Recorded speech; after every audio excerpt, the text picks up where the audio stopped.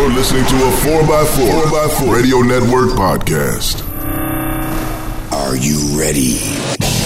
It's the Jeep Talk Show with Jeep Mama, Josh, and Tony. So sit back, strap in, and brace yourself.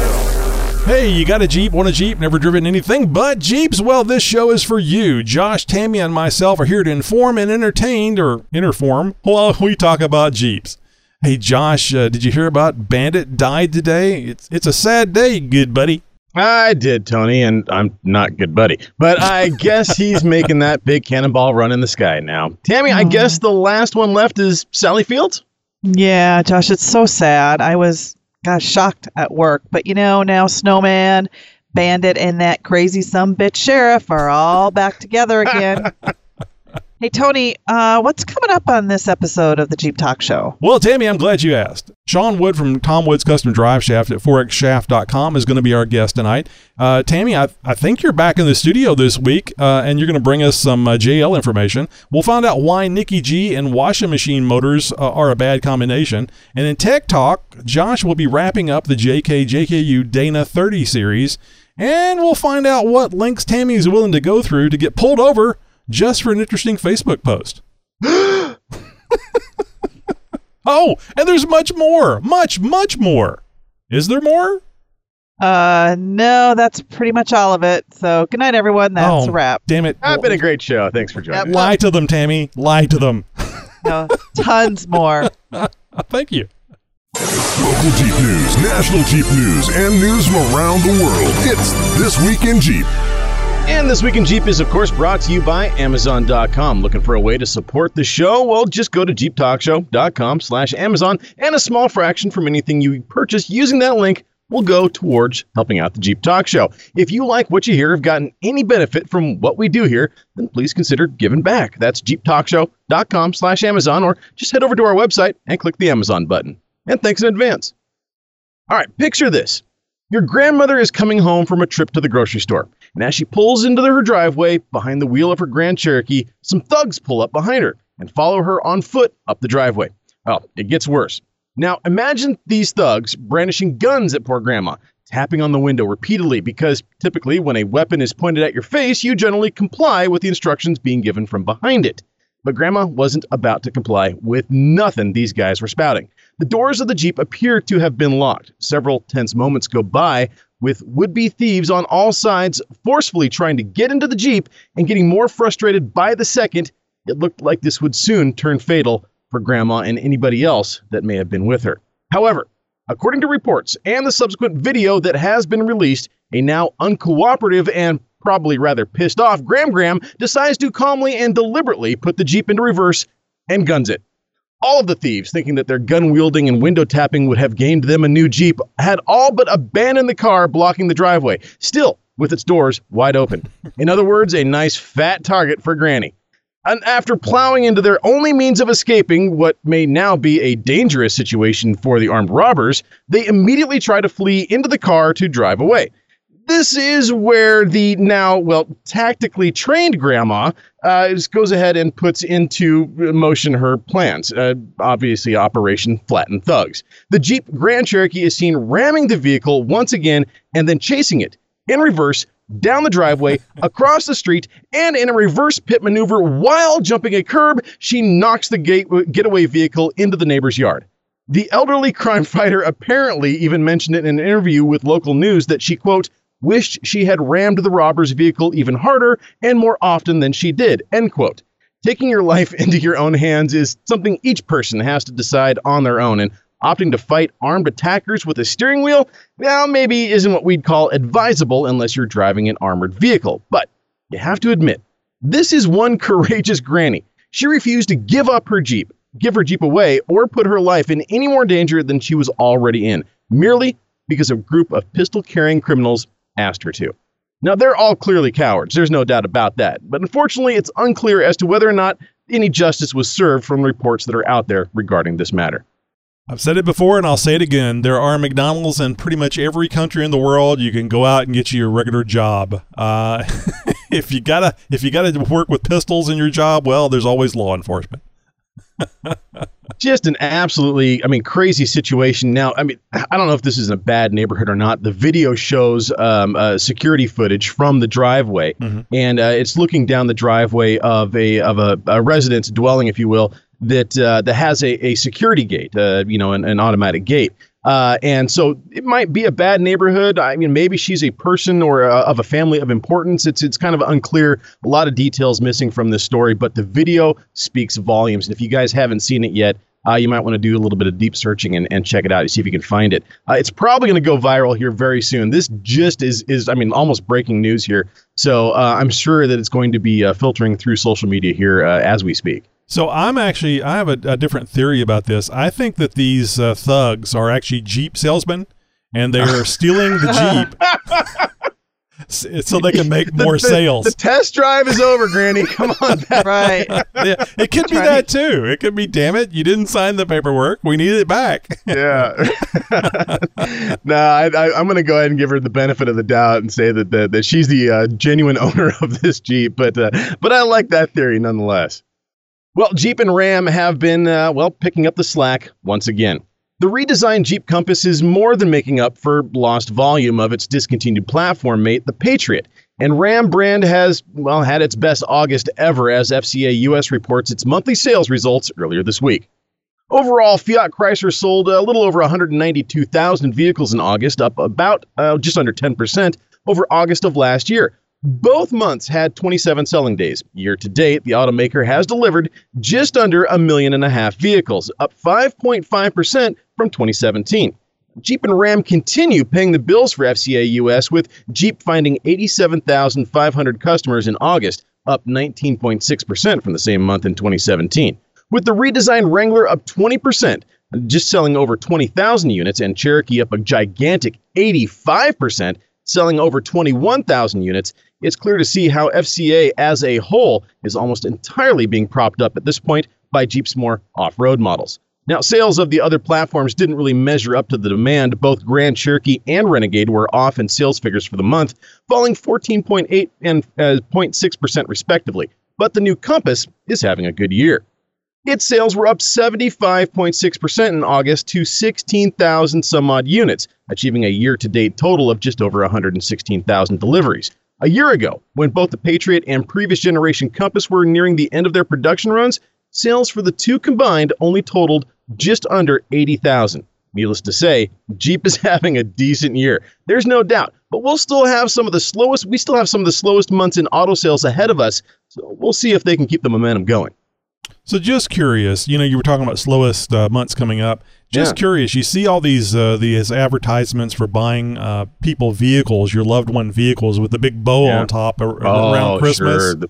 Have either one of you ever received a vehicle for Christmas? I don't. No. I don't understand that. That's like a commercial for the 1%. I've never received a vehicle, period. I've owned a lot of vehicles in my day, and I had to buy each and every one of them, including my very first vehicle. I never came from an affluent family, a family of many means, so it was not something that we ever had in the driveway, a brand new car, let alone one with a big shiny bow on it. Let me put you on hold 1 second. I'm going to get Dr. Phil on the other Skype line. Now, I have to admit, I got a Jeep for Memorial Day, and I got a Jeep for Halloween. Oh, well, still, it's not Christmas. That's what I was asking about. So you're all right. So one had a big red, white, and blue bow on it, and the other one had a black and orange bow on it. Okay, I get it. Exactly. Yep. Well, God bless you if you did. We don't hate you because you got a new vehicle for Christmas or something, but still, I see those commercials and I wonder. Josh, maybe you've reported on this, and I've just been busy with other things and didn't hear. What did they do with the Compass to rate a 75% increase? Do you recall them doing anything? Is it all red fleet now? It's not all red, Tony. A lot of it is the new technology that FCA has been applying over the last few years. A lot of it is just the segment. looking for that smaller, I'm not gonna use the word crossover here. It's more along the lines of a compact SUV, but it fits the need for that market, for that market need. Where it's not, the Cherokee, which has just loaded with features, has the off-road ability to it. It's not the Wrangler, the off-road king. It's sort of underneath of these. You still get the Jeep, you still get some four-wheel drive options if you want, but it's a little bit more stripped down, a little bit smaller, and it just fits the bill. I think what we should do as a Jeep Talk Show add-on is sell the Jeep logos. And you can just put the logo on anything you like, because it kind of sounds like what they're doing here with the Compass. It's just, I want the Jeep logo, and I'm going to pay for it, and this is going to work. It's probably relatively inexpensive and fuel efficient as well. I would imagine so. I don't have all the specs here in front of me comparing one model to the next, but of course, Jeep has definitely had one of the most attractive lineups that they've had in recent history coming out for the 2018 model year. So if you haven't seen them yet, go check them out. They've been doing a hell of a job over there at Jeep, reading the marketplace very well. If you guys have a news tip or you have a response to any one of our stories, be sure to let us know. We'd like to hear from you. You can do that by phone or by email. Just head over to jeeptalkshow.com/contact and find out how to reach out to us. Hey, coming up later in the show, we'll be talking with the son of the very man who invented the driveline himself. What? No? Oh, he just works there? Okay, well, either way, we've got Sean Wood from Tom Wood's Custom Drive Shafts coming up here in a little bit, so don't go anywhere. Hey, and coming up in Tech Talk, we're going to wrap up our multi-part series on how to beef up your JKU Dana 30 front axle. You're listening to a 4x4 Radio Network podcast. Well, some of you new listeners out there might be wondering exactly what is the 4x4 Radio Network. Well, it is a conglomeration of pretty much all of your off-road podcasts. We've got them all under one roof. And of course, the Jeep Talk Show is a proud member as well. Over at the 4x4 Radio Network, you can find all kinds of podcasts related to off-road. We're there, of course, the Jeep Talk Show. We've got something for your non-Jeep buddies, too. It's all right. We got the 4x4 podcast, the Center Steer podcast, the Trail Chasers podcast. We even have the On the Trail podcast. A little something there for everybody. Trust me, if you're into off-road, you're into outdoors, you're into the 4x4 stuff, well, we've got the audio needs for you. Go over there to 4x4radionetwork.com and check it out. Oh, and if you missed our episode last week, Dan from the 4x4 podcast was our guest. So just go back to episode 348 and enjoy that great interview. Got a tip? We do. It's time for Jeep Tips. This is Steve, 4.3LXJ, with another Jeep tip, and I'd like to continue with the Dana 30 series, and I said last time we'd continue with steering and brake options, and one of my favorite modifications for the Dana 30, which allows you to keep your 5-on 4.5 bolt pattern and so forth and so on, is the WJ knuckle and brake conversion. You kind of have to be a little bit smarter than the average bear about this, but it's an excellent conversion to make, and you can buy kits or you can fabricate it. Now, I got the knuckles and stuff for free because we had a wreck sitting out back, so I just took everything off of it. But basically, I also went down to the wrecking yard at Pick and Pull. I bought 4 calipers for $60, and you want to buy new discs to go on there, and I think it was $12.50 for a spacer to go under the unit bearing so that everything lines up just right. And then it was a matter of putting tie rods and so forth on it. Now, here's the thing. The WJ brake option, you go from a single piston caliper to a dual piston caliper. And it's also a different design. The calipers are mounted differently. Does it make a difference? Oh, you bet.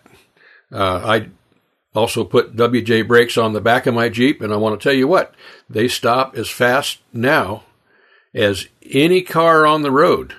Well, maybe not quite as fast as a Vet. They're pretty quick on the stop, but any of the standard cars. My stops as fast as my Subaru, stops faster than my wife's Crown Vicky, and it's a good deal. So there's kind of a few things involved with this, and so we'll pick it up next time on Jeep Tips. Shut up and listen. Shut up. So shut up. You don't shut up. Man, shut up, see? Hey, shut up and listen. It's time for Wrangler talk. It's time for G-Mama. Well, it's part 5, my last part. And what is a Wrangler? Is this live? Or am I playing something? Is this a recording? Yeah. Is she really here? Yeah, I'm here. I'm here. I made it back. Oh, thank God. Stay tuned to the Jeep Talk Show and during Campfireside Chat. Campfireside Chat, I'll tell you guys what I was doing. It's very exciting. Oh, good. Excellent. Yes. I didn't think you could talk about it. I thought this is a family show, guys. You know, come on. I was going another direction. I thought the CIA had made you sign a non-disclosure agreement, and Josh has to go with the potty talk. Yep. Usually it's the other way around. I know. Yeah. So this show is going to be the JL and the JLU. That's the 4th generation Wrangler. And the JL made its television debut during Super Bowl 52. And that was the only good thing about the Super Bowl. Yeah. Tony and Josh, I'm still bitter about the Super Bowl. But that's not you, Tammy. You don't hold a grudge. No. My beloved Vikings. Anyway, that's a whole nother story. So this commercial was called The Jurassic Jeep, and it was a reenactment from the T-Rex chase scene from the 1993 Jurassic Park movie. However, Jeff Goldblum, one of the stars from the movie, was driving in this commercial a silver with red accent 2-door 2018 Wrangler JL Rubicon instead of the 92 Wrangler YJ Sahara edition. And of course, the commercial is a dream, and it ends up with Goldblum sitting in this silver Rubicon in a showroom where a Jeep saleswoman asks if he would like to take the JL for a test drive, to which Goldblum replies that he already has. So that was the big debut of the JL. So some factoids about this new JL, JLU. This most current model features a front end reminiscent of the TJ, featuring a raked front grille with the 7 vertical slots, and the round headlight lamps are integrated into the front grille. The designers moved the Jeep logo off the front grille, which kind of upsets me. Mm-hmm. But the JL still continues to use the traditional body on frame construction. Now, all the JL models are available in 2- and 4-door except the Sahara, which is only available in a 4-door. Some options on the JL models, except the Rubicon, include the anti-spin rear differential. And I'm hoping maybe later Josh can tell me what that means, because I'm not really sure. The JL is designed to be more comfortable on road. The Wrangler 2-door is 2.5 inches longer overall than before, while the Wrangler 4-door has grown by 3.5 inches. This new Wrangler is roughly 200 pounds lighter than the JK, and that's most likely because they added more aluminum to the JL, like the front windshield, which is easier to fold down or can completely be removed. And some of the body panels are also made from aluminum. Some are still made of steel. The hard top, if you have the hard top, and the doors are made of aluminum, which helps make them easier to remove. They have some safety improvements, which include, by the way, the last I read, the safety rating has not come out on the JL yet. But anyway, they include the side impact airbags and the strengthened B-pillar. LED front headlamps and rear tail lamps are available, as are daytime running lamps, which are on the front fenders. They also have a blind spot monitor built in directly into the tail light housing. The rear spare tire has been moved down to increase rear visibility. That's an awesome thing there, especially when you're off-road and you need to keep an eye on the person behind you.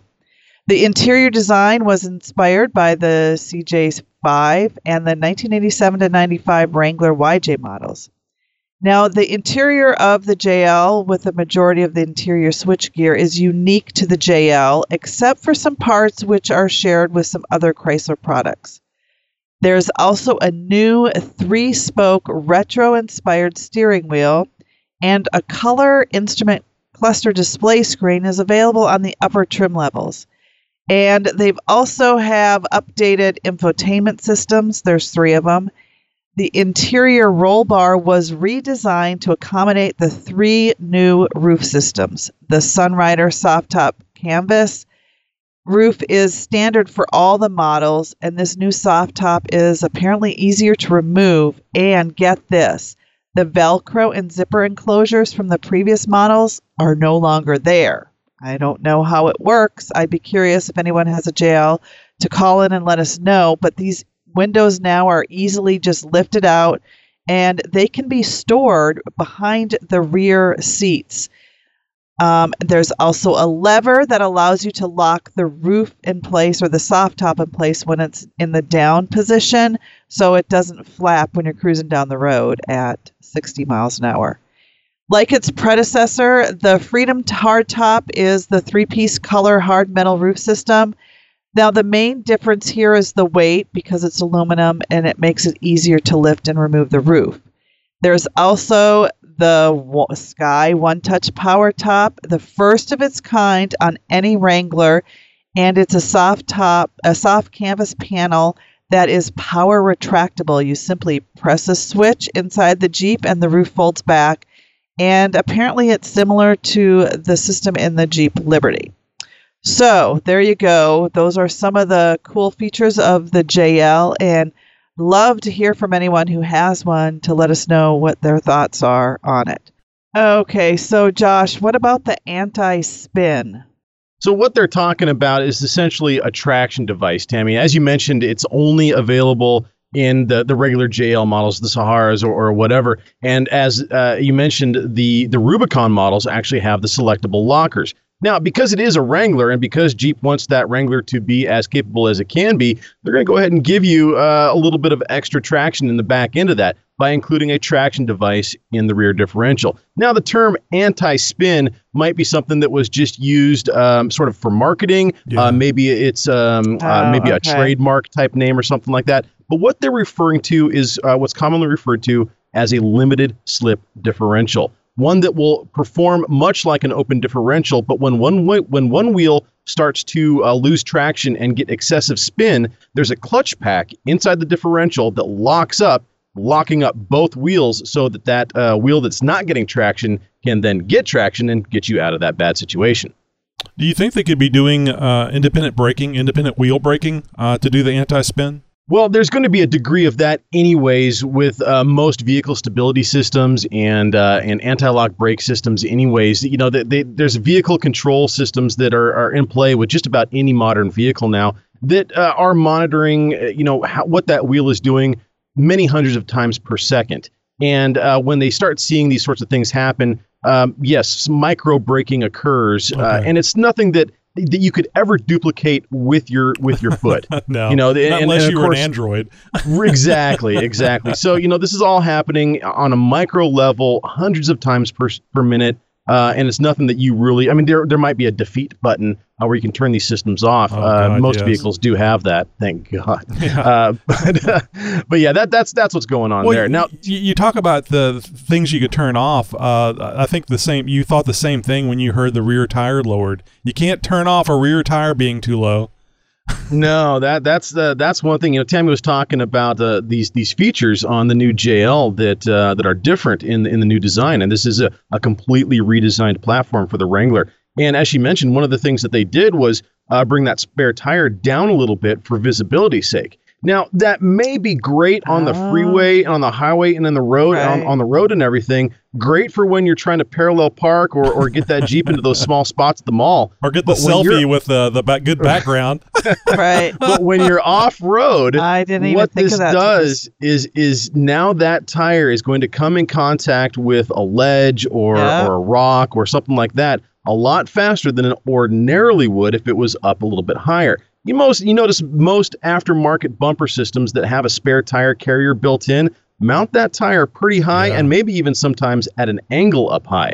And what that does is it increases your departure angle. As you come down off of a tall obstacle, the back of that Jeep is going to inherently want to hang up on whatever ledge you're coming down off of. And so if you have anything sticking out past the edge of that back tire, which most vehicles do, the more you have hanging off back there, the more likely that you're going to have stuff hanging up on that ledge. Your departure angle is going to be sacrificed. And Tammy, once you get out off-road and start going up and down off of things, all this stuff will become apparent to you. Well, no, yeah, actually, that didn't even... Shut up. I remember one time trying to climb up a hill, and my rear bumper was preventing me from going any further because it was dragging too bad. Was that before the lift or after? It was before. Yeah, that's what I'm thinking. And the two doors were having no problems. It was my, big long. Well, I saw that when you were reading that they made the two-door a little longer, which I think is probably a good thing, but I was a little concerned about them making the already very long JKU. Right. The JLU 3.5 inches longer. I mean, that's going to make those situations even more cumbersome. Turning around and climbing up things. I almost wonder if they're gearing the new JLs more towards, the non-off-road. Well, most of the people don't go off-road. So obviously with the lowered tire for visibility and the longer thing I'm sure has to do with storage capacity so you can carry stuff. But not for off-road. And I think we got to be really careful here. And I think Jeep has to be, as consumers, I think we need to make sure that Jeep understands what we want these Jeeps for. And I think Jeep has to be very careful because I think we were all very concerned about the new JL being something that is this bastardized, looks like a Jeep, but doesn't operate like a Jeep thing. And really one of the main reasons I was so... I felt so good when I finally saw it. I was very concerned it was going to be some sort of new Cherokee catastrophe in Wrangler form.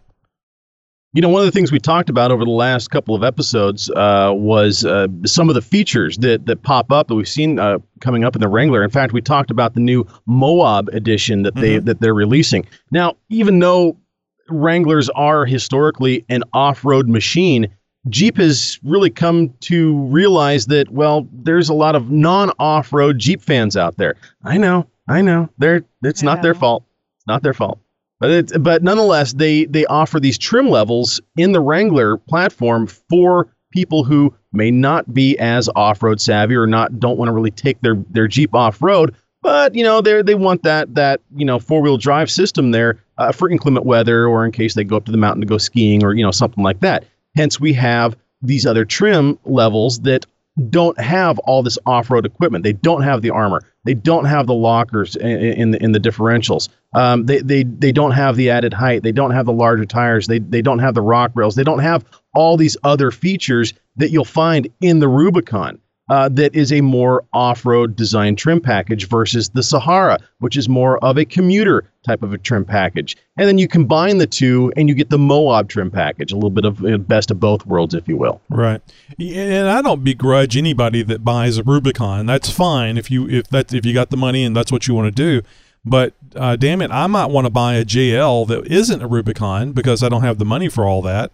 And or maybe I want to put my own lockers in, and I want a good platform that I can build from. And if we don't have a good platform, because as far as the departure angle, you can take that bumper off and put a different bumper on with a proper tire carrier that's going to be able to handle the weight of that 35, 37-inch tire and wheel. And get a better departure angle. So that's easy. But what isn't easy is cutting the Jeep to remove 3.5 inches from the body. Right. Oh, yeah. It can be done, of course. But when they start making decisions like that to add extra cargo space, you have to start thinking, how is that going to affect my ability to make this a good off-road vehicle? And the JLU may not be that in the future. And the other thing that concerns me is all the aluminum they're using, because Jeeps are generally speaking, the Wranglers are generally speaking something that stays around for a very, very long time. People modify them, they may sell them to somebody else, and they hold on to it, they take it off-roading. And I just got to wonder, all this aluminum, how is that going to affect the longevity of the structural integrity, if you will, of the JL? Yeah, that's a really good point, Tony, because you look at like the difference between aluminum and steel rims. If you bang up your aluminum rim out on the trail, It's a goner. that's it. Yeah. It's done. Yep. You know, if you bang up a steel rim on the trail, it can be bent back into shape. It can be hammered out. Steel has a memory. Aluminum doesn't. So over time, you know, and this is completely hypothetical here, over time, it's possible that that top is going to see stresses and deflection and whatnot. And possibly over time, those joints are not going to line up. Especially if you take it off road, you're going to see a lot of torsional stresses on that. That's what I'm getting at is let's say you do have a Jeep that is used off road, at least somewhat often, or possibly, you know, later as its second or third owner vehicle, and it's getting modified and used a little bit more off road and whatnot. It's seen a lot of miles. It's seen a lot of flex and you know, off camber situations. That body's twisting up a little bit. You know, that top may not line up or fit right or seal the way that it did when it was brand new from the factory because of it being aluminum, it not retaining its shape, et cetera, et cetera, et cetera. Now, they may have combated a lot of this by, you know, design and reinforcement and that sort of stuff. A lot of, like I said, a lot of it's just hypothetical. So I'm going to jump out on a limb and actually speak for all three of us.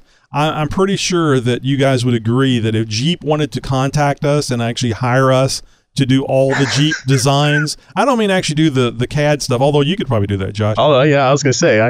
But I mean, actually, you know, just yay, nay type thing. We wouldn't have to move. We would just meet on Skype and go, no, I don't like that. No, I don't like that. No, do this, do this. You know, thumbs we would up, make thumbs a down. badass Jeep, and they wouldn't sell any of them. I mean, they'd sell some, but it'd only be to the off-road crowd. But I'm willing to do it. I think you guys are too. Well, you know why they wouldn't sell any of them? Because you'd have them all red. Well, you know, there's certain things that are just a given that you know. Yeah. Hey, folks, don't forget to head over to my award-winning blog. All this will be there on next week. I'll have my blog on the JL. And coming up later in this show, my blog is at jeepmama.com. You gotta remember all the little details there, Tammy. It's jeez, too much. People are going, oh, great, you got a blog. How do I get there? Yeah, that's jeepmama.com. Hey, and coming up later in this show, we're going to be hearing from Nikki G. And it's MOMMA. So if you're looking for Jeep MAMA, that's a pole dancer of some sort, and you don't want to go there. Hey-o. It's a joke for the show, Tammy. Oh. It is. You got me again, Tony. You got tech questions? Boy, do I ever. We have answers. Oh, that's good, because It's Tech Talk with Jeep Talk. Yahoo! Since episode 344, we've been talking about the key areas of the front axle found under the 2007 to 2017 Jeep Wrangler. Key areas that can be easily upgraded to make your axle very strong and worth more in the event that you aim to eventually sell it for an upgrade. We've covered everything from sleeves to armor, from gears to lockers, and more. Almost every point has been addressed. So this week, we're going to wrap up this series with the last couple points of consideration. For those who want to run 35-inch or taller tires on a Model 30 on a Dana 30 front end, or for those who wheel in serious terrain like big, deep rocks, I'm going to strongly suggest installing a pair of chromoly axle shafts. The biggest reason is because they offer a vast improvement in strength over stock. The factory axle shafts on the JK Dana 30 feature 27 splines, whereas something like Superior's famous Super 30 kit come with 30 spline shafts. Typically, each spline represents about an 11% increase in overall strength. Combine that with the added strength of your chromoly steel material, and you have a much more reliable axle arrangement for your JK. Now, just because you slap some beefier axle shafts in the tubes doesn't mean you won't still have a weak point down there, especially if you plan on going with big rubber. If your goal is to run tires bigger than 35 inches, well, you should seriously consider using something like CTM U-joints for ultimate reliability. CTM joints start out as a solid billet chunk of 300M tool steel. From there, the material is CNC machined to precise tolerances in the shape of a U-joint cross. The setup is so much stronger than a typical U-joint because of the material used and the method by which the product is made. The only drawback to these U-joints is their cost. Oh, yeah. They can run in excess of $250 a piece, so be prepared. Another advantage to CTM U-joints that they have over traditional U-joints is that they use a bronze sleeve in place instead of needle bearings. If properly maintained, these offer drastically improved durability. And hey, here's a quick tip for you guys out there struggling to install chromoly shafts with CTM type U-joints. Sometimes getting everything to line up and fit right can be a little bit tricky. If you remove the Zerk fittings from the U-joint caps before attempting to install the shafts back into the housing, you're going to give yourself a little bit more wiggle room. Once installed, you just replace the Zerk fittings, and you're good to go. The final place that one should focus his or her attention on when bulletproofing the JK Dana 30 is the drive yoke. And we here at the Jeep Talk Show always recommend Tom Wood's custom drive shafts for any driveline or flange needs. For sheer strength and reliability, you'll want to go with a billet flange style yoke. The flange yoke is the part of the driveline, the part that the driveline attaches to at the axle. This type of yoke typically doubles the strength of a traditional strap style yoke arrangement. The additional strength comes from having more material in key areas surrounding the driveline U-joint. That's why the U-bolt mod is so popular, as it increases the amount of material around the caps of the U-joint. This is a large improvement over even that. And, well, that's pretty much it. We've systematically addressed each and every key area of the JK Wrangler Dana 30 front axle here. And although some of the tech we've covered here in the last several episodes refers specifically to the JK or the JKU Wrangler Dana 30 front axle, most of these upgrades equally apply to the Dana 30 found under your TJ Wrangler, or your XJ Cherokee, or your ZJ Grand Cherokee. Heck, even the MJ Comanche guys could benefit from some of this tech too. It just goes to show that just because something works on one Jeep doesn't necessarily mean it won't work for yours too.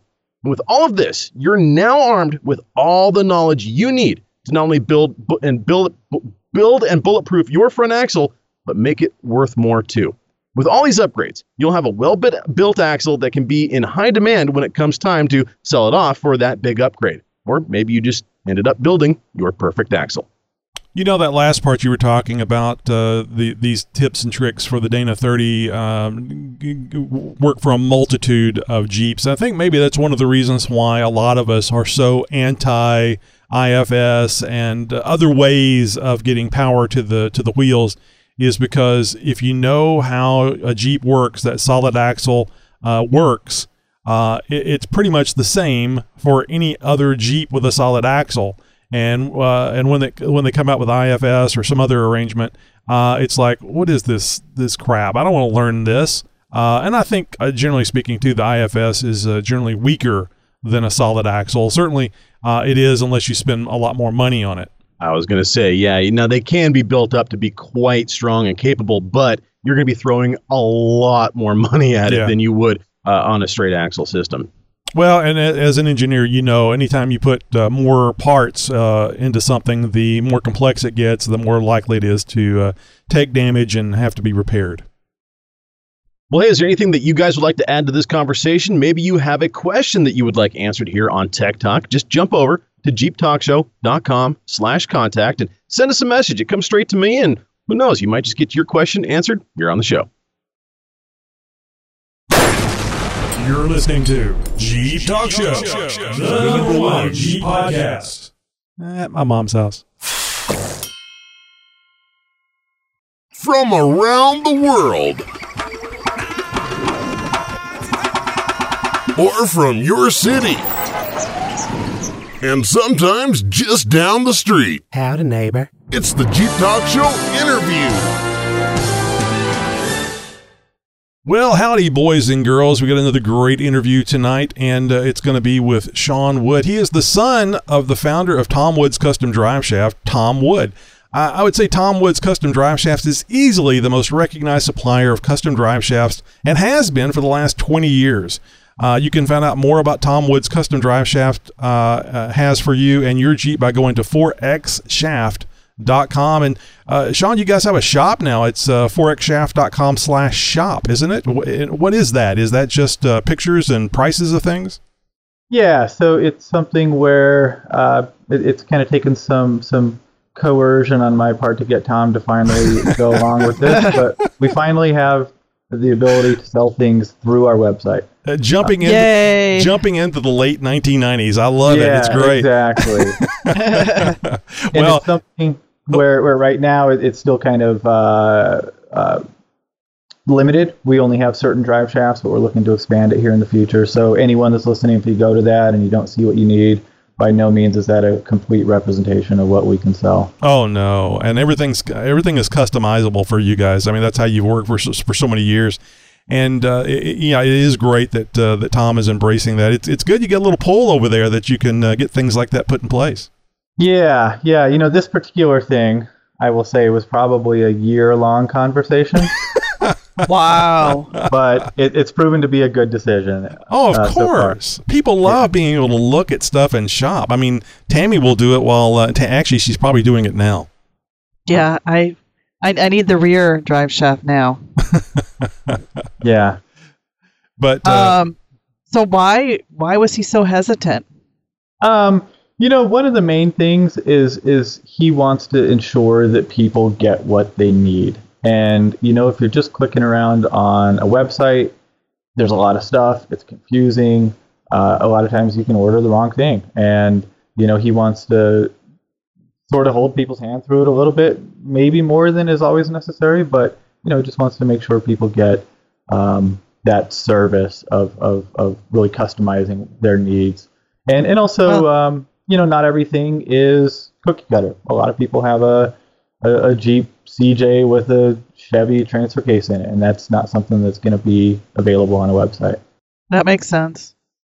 Yeah, I know from firsthand experience. I had sent Tom an email and asked him, because I was looking at putting a high definition, a heavy duty NP231 transfer case in my Jeep. And I was curious if it was if the drive shaft I had, the Tom Woods drive shaft that I had, the rear one was going to fit. And I get a call from him, and he says, "You got time to talk?" It's like, sure, man. I didn't even ask. I just get this call, and we go back and forth. He's not selling anything. He's just trying to help me understand about what it is that I'm doing and what might change, and et cetera, et cetera. And it was wonderful customer service. I mean, I am a Tom Woods customer, but it was like 7-10 years ago when I bought that SYE for my 242 transfer case. But nonetheless, Tom's calling me on the phone. That's amazing. Oh, I just said that's amazing to have in this day and age, to have that kind of customer service. That's something that I'm personally very proud of as one of the aspects of our business is we have people answering the phones, and it's not just like, we hire a salesperson off Craigslist and they just answer the phone and punch in stuff on the computer. Really, everyone I'll often tell people that of the people that answer the phone here, I'm the least experienced, and that's about 15 years. So we have 5 guys, if we count Tom, he still answers the phone sometimes, but 5 guys that answer the phones who are really just experts. Have one of my coworkers has been working with Tom before he started his own company ever since 1989. He's been doing drive shafts with my dad, and we're just sitting around surfing the internet if we're not helping customers. So we're always happy to just answer questions. It's not necessarily that we're trying to sell stuff, just answer questions and help people figure out what's really going to work best for them. So I got to ask, when you're in the shop at the place of business there in Utah, I believe it is, how do you refer to Tom? Do you call him Tom or Dad, or was there a conversation about how you're going to address him? Yeah, that's something that, now I'm referring to him as Tom. If somebody's, if I'm talking to a customer, I'll refer to him as Tom. But, here to his face, I'll call him Dad. To my coworkers, the other employees here, I'll refer to him as my dad. But okay. I think I've been using the word Tom because I guess it sounds a little more grown up and professional than saying my dad. Oh no, I'm not criticizing that at all. It just made me think, because I could see a situation in a business environment, and perhaps even you.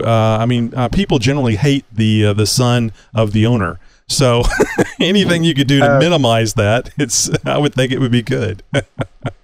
Yeah. And sometimes too, if people just don't know who, if I just say my dad, just drop that, they don't know who that is yet. Oh no, I agree with you. If you're talking to a customer or something, it certainly should be 100% professional. But I was just wondering if it was just around the shop, if it was a Tom or Dad thing. Because I know if one of my children was calling me by my first name, I'd look at them sideways and I'd say, "Hey, you know better. That's not my title. Not with you." That is kind of a weird stigma for me.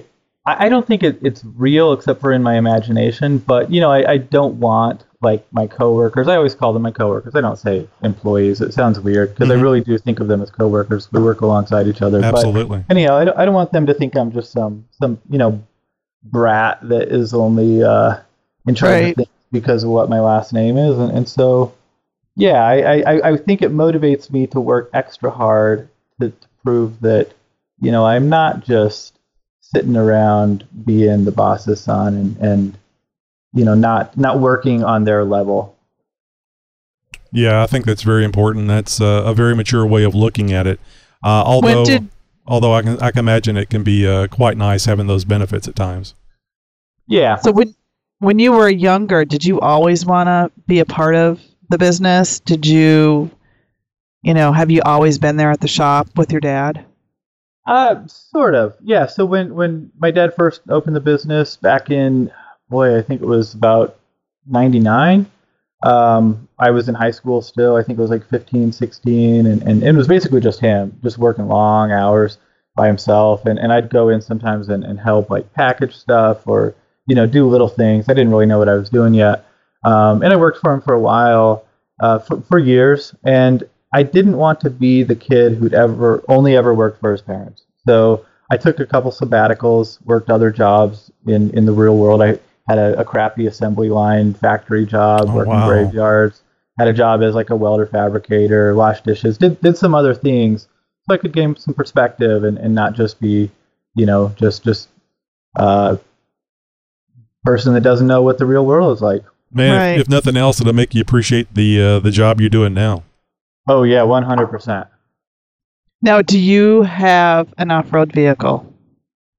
I knew you were going to ask me that because that's going to be the question, but I'll out myself and say no, not really. I have kind of a Baja Beetle, like a Volkswagen Beetle, but I don't have a Jeep. I don't have a four-wheel drive vehicle. Oh, Well, you I need to get a mean, Jeep. your dad has a couple of those things laying around, doesn't he? So you can always jump in one of those Jeeps if you want to. Yeah. The thing I always tell people is I don't have to spend $50,000 on a Jeep. I can just weasel my way into the passenger seat of somebody else's Jeep and not worry about, fixing things when they break or all the responsibilities that come along with it. Yeah, that's true. Although it is kind of fun to go out, build something, take it out, and come back in one piece. Although I'm sure there's people that would argue that if you come back in one piece, you're not doing it right. Yeah, I would disagree with that.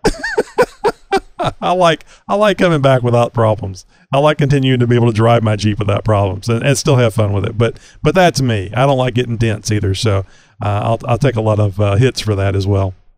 Mm-hmm. So, does your store, your company, do you guys go out to, as a vendor out to all these Jeep shows and Jeep events? And do you get to go on these events if you do go?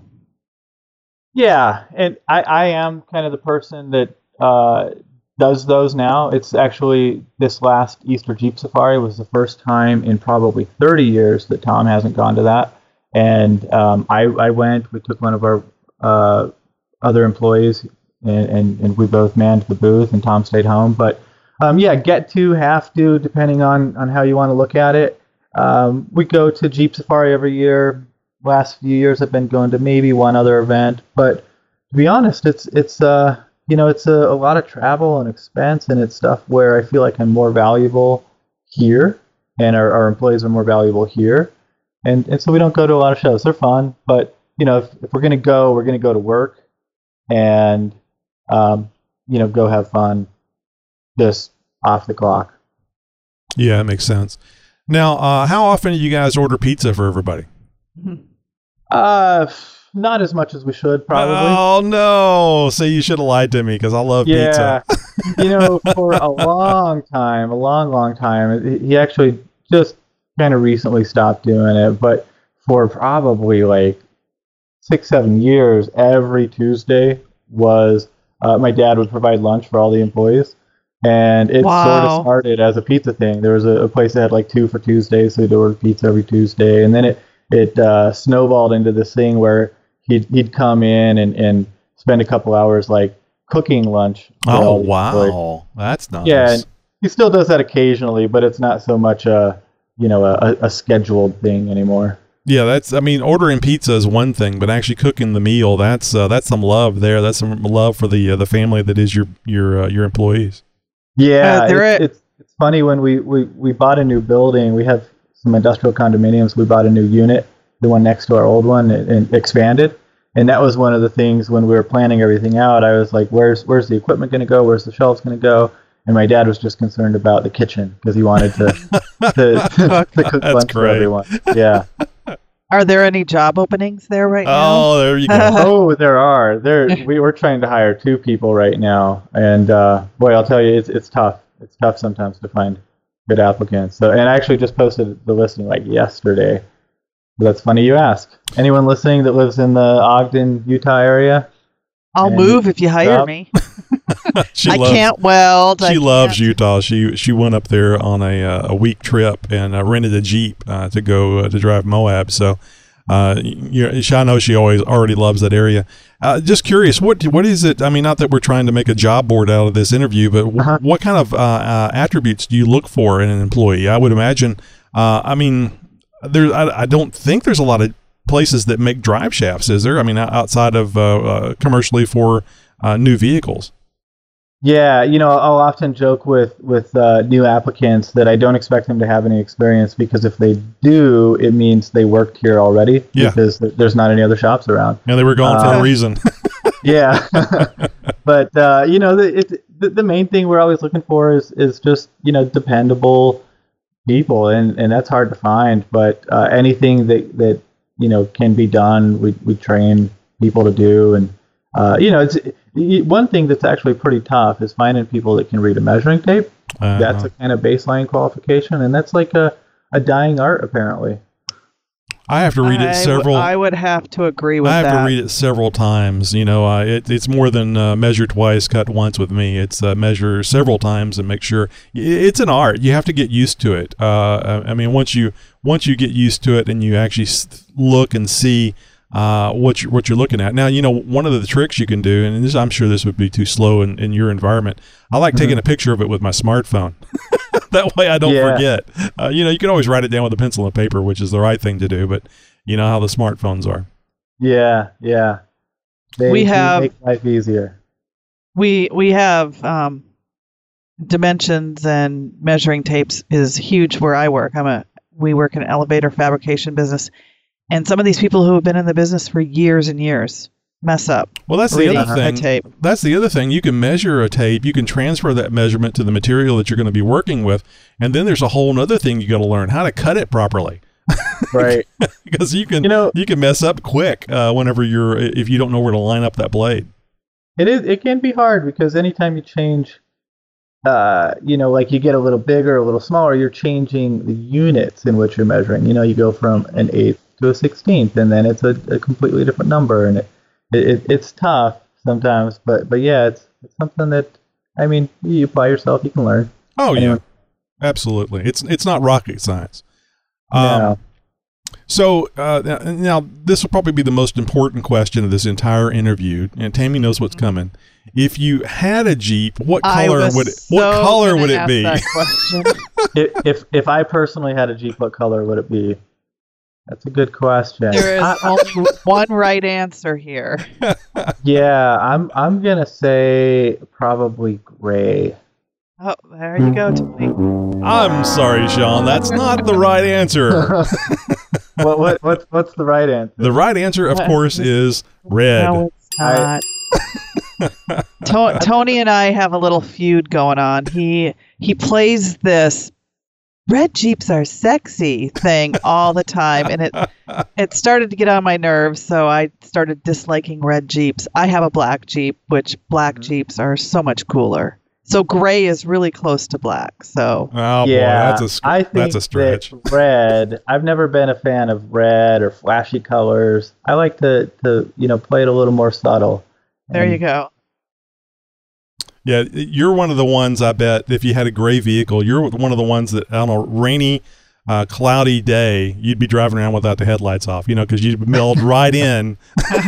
Yeah, I want to sneak up on people. It's all the fog and stuff. Oh God, I always have to wonder about those folks that are driving around in a gray vehicle with their lights off. Yeah, they kind of shock you, like, oh my God, there's a car there. Well, we live in Utah. We don't have fog or rain. Oh, really? It's a desert. I don't remember the last time it's rained. Well, I guess that's good in a way. I would imagine it gets kind of hot there then. Yeah, I mean, dry. I don't think it gets hotter in other places. It's just drier. A dry heat. So, obviously, you have actually gone through the process of building a drive shaft or two in your time there. Yeah, absolutely. Start to finish, I can do every step of that. How long does it generally take, average, I guess, to build a drive shaft? Yeah, so that's one kind of cool thing that I think that we do is we don't. It's not like we have one person build a drive shaft. We have people, different departments doing each step, and so it's really streamlined kind of production line. Sure. And so that's harder to track exactly. How long does it take? But I think that if I were to just start with a bin full of parts and I'm assembling the parts and put it all together. Typical drive shaft, I think, could be built within 45 minutes. Oh my goodness! So that's like cutting the pipe and welding the ends and the whole 9 yards. Yeah. That's great. I have a tendency to maybe over. I guess I think I can do something in 45 minutes, and 2 hours later I'm still doing it. Yeah. But, welcome. But yeah. Welcome to work. To an hour, I'll say. Welcome to the working on the Jeep world, because exactly. This is 30 minutes, and then 6 hours later, where's that damn 10 millimeter socket? Right. So yeah, that's interesting. To me, that's a lot of work, and for something that's so critical. Such a critical driveline component in a vehicle, any vehicle. And of course, I found out recently that you guys, I just think of Jeep and Jeep World, but you guys do the drive shafts for all kinds of vehicles. Yeah. I often say that we do anything four-wheel drive that's not a Subaru. So, we're talking old Chevys, Scouts, Jeeps, Toyotas, you name it. Now, I know that you guys have been doing the JKU drive shafts for a while, because Tammy's actually purchased one from you guys. Have you done anything for the JL yet? That's a good question. And yes and no. We've done a few for people that have done axle swaps, and they're going to be pretty similar to the JK drive shafts. But with the JLs, what we're finding is that the pinion, the spline count is different. It's a new, unique thing. Which is the same thing they did on the JK. Like a Dana 44 pinion shaft is not the same as on a JK is not the same as a 44 before, but on the JLs they're completely different. And so we have no way of bolting to the rear pinion flange, and we're going to have some new pinion flanges made. But we're kind of stuck because we have to get our hands on a stock pinion flange so that we can send that off to the company that's manufacturing the parts for us. And we haven't been able to get our hands on one. So if anyone's listening that has a JL Dana 44 rear pinion flange that they can part with, I'll say it right now, I'll buy it for $300 because it's something that's really holding up the production. But yeah, the wheels are in motion. Wow. We're working on it. We can do whatever you want for the front. We can do 1310 for the rear, but we can't do a 1350 series shaft for the rear yet. Interesting. Yeah. That was one of the things that your dad suggested to me, was going to the 1350 when I was putting in my Atlas. And oh my God, that drive shaft that you guys sent out. And of course, I was sent, I just wanted a drive shaft to go in there, a 1350 drive shaft. And you guys sent me out a nice polished, clear-coated drive shaft that I immediately stuck one of the Tom Woods custom drive shaft stickers on and took pictures of it. Just beautiful, beautiful job. Yeah. So let me ask. Yeah, I was just going to say, I take a lot of pride in finished product and it looking good. It's a utilitarian object, but there's no reason it can't, also look nice. Absolutely. It's like, nobody sees it unless unless you flip it over on the trail. Yeah. Nobody sees it, but when you're putting it in there and you know what's down there, it's really cool. So, yeah. When I bought mine, there were some measurements that needed to be taken. So my question is, why does each Jeep need certain measurements? Is there that big of a difference?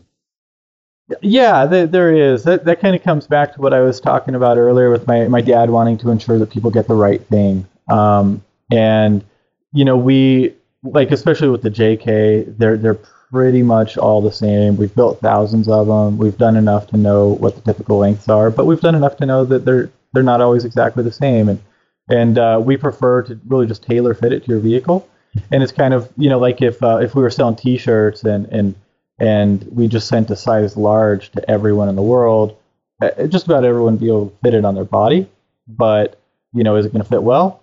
That's another question. And so that's really why we like to have those measurements, is to get you a good fit and to rule out those anomalies where it's just 2 inches longer than everyone else's and we don't know why. Yeah, it's the best customer experience, I think, is what they're going for there, Tammy. And it's a little irritating to have to, get under there and make the measurement. You hope you're measuring it right. You're hoping you're measuring, reading the tape correctly, going back to our earlier conversation. But I know that it's not super critical. The measurement is super critical, but, give the best measurement that you can get for the staff there at Tom Woods Custom Drive Shaft. Now, I was really surprised. You guys were very gracious enough. Your dad was very gracious enough to agree to hand out Jeep Talk Show stickers for us with all your orders. And I was just dumbfounded when I said, "Hey, if I send you 250, would that be good?" And I think your dad said, "Well, that'll probably last us a week." Yeah, that's true. That's amazing. It is. It's just amazing that you guys have so much product going out the door. And if I understand right, I can't remember if it was you or your dad that told me that about 90% of that is Jeep Jeep drive shafts that are going out. Yeah. I mean, I think that's just kind of by default. Most off-road rigs are Jeeps because Jeeps, quite honestly, make the most sense. So yeah, I'd say probably about 90% Jeep. Yeah, that's amazing. And you have to. I know that you saw your dad going to work every day and working his ass off, hours and hours and hours, and probably not seeing him for some time, days on end. But you have to be proud that your dad has, to be part of something that your dad has built up like this. And there's got to be a little pressure with you not wanting to screw that up. Yeah, that's something where absolutely I don't want to mess anything up. I'm sure that I'm not going to make it through life without making any mistakes. Oh, of course not. Yeah, my motivation with the company is really, really, I guess, pure. It's something where I'm not just trying to get rich so I can buy toys. I really want to make sure the company really does better. And I think that comes back a little bit too to what I was talking about. Maybe there's a little bit of a stigma with being the boss's son. Like I don't want to just coast and just, keep doing everything that he's already established. I really want to, maybe there's a little bit, I want to kind of prove myself a little and really improve things, do things even better than he has, which is a pretty he set the bar pretty high. Mm-hmm. Yeah, and I would imagine that being a dad, he's in your corner. He wants you to succeed, and I'm sure he would love to see you do something a little differently and it work out well. So, and I have no doubt. I mean, especially with doing the shop. I mean, you can already see that you've got some ideas of how to improve things a little bit. And still maintain the things that we have come to know from Tom Woods Custom Drive Shaft. Now, I think that's one of the critical things here is, if nothing else, is people can hear that your commitment is to keep all the excellent stuff that everybody knows about the business that your dad built, and maybe tweak it a little bit over time to make it better. So the day that Tom goes home and stays there and only comes in, on Tuesdays to cook for everybody, we can expect more of the same from Tom Woods Custom Drive Shaft. Yeah, absolutely. More of the same, but also not. We're going to be doing things better every day. I want us to be doing things better than we did the day before.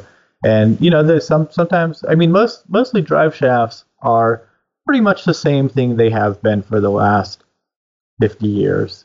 So, we can't really reinvent the wheel, but we can refine the wheel or build a better wheel, so to speak. And I think that I'm real careful to not get caught up in kind of complacency. Like, I do believe that we're the best at what we do, but we can't just sit back and think that we don't have any room to improve or that we can't be better. And so I'm always kind of looking for things that maybe we can do better. And, it's maybe even if it's just little things add up to the overall experience. So one of the things that had come up when we were doing advertising for you guys was people complaining about the Gold Seal universal joints and how they were crap. They were Chinese-made crap.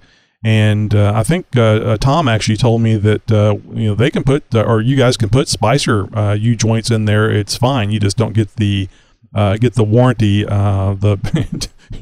anything goes warranty that the Gold Seal U joints go. So let's address that first part about the Gold Seal U joints. Are they really that bad, Sean?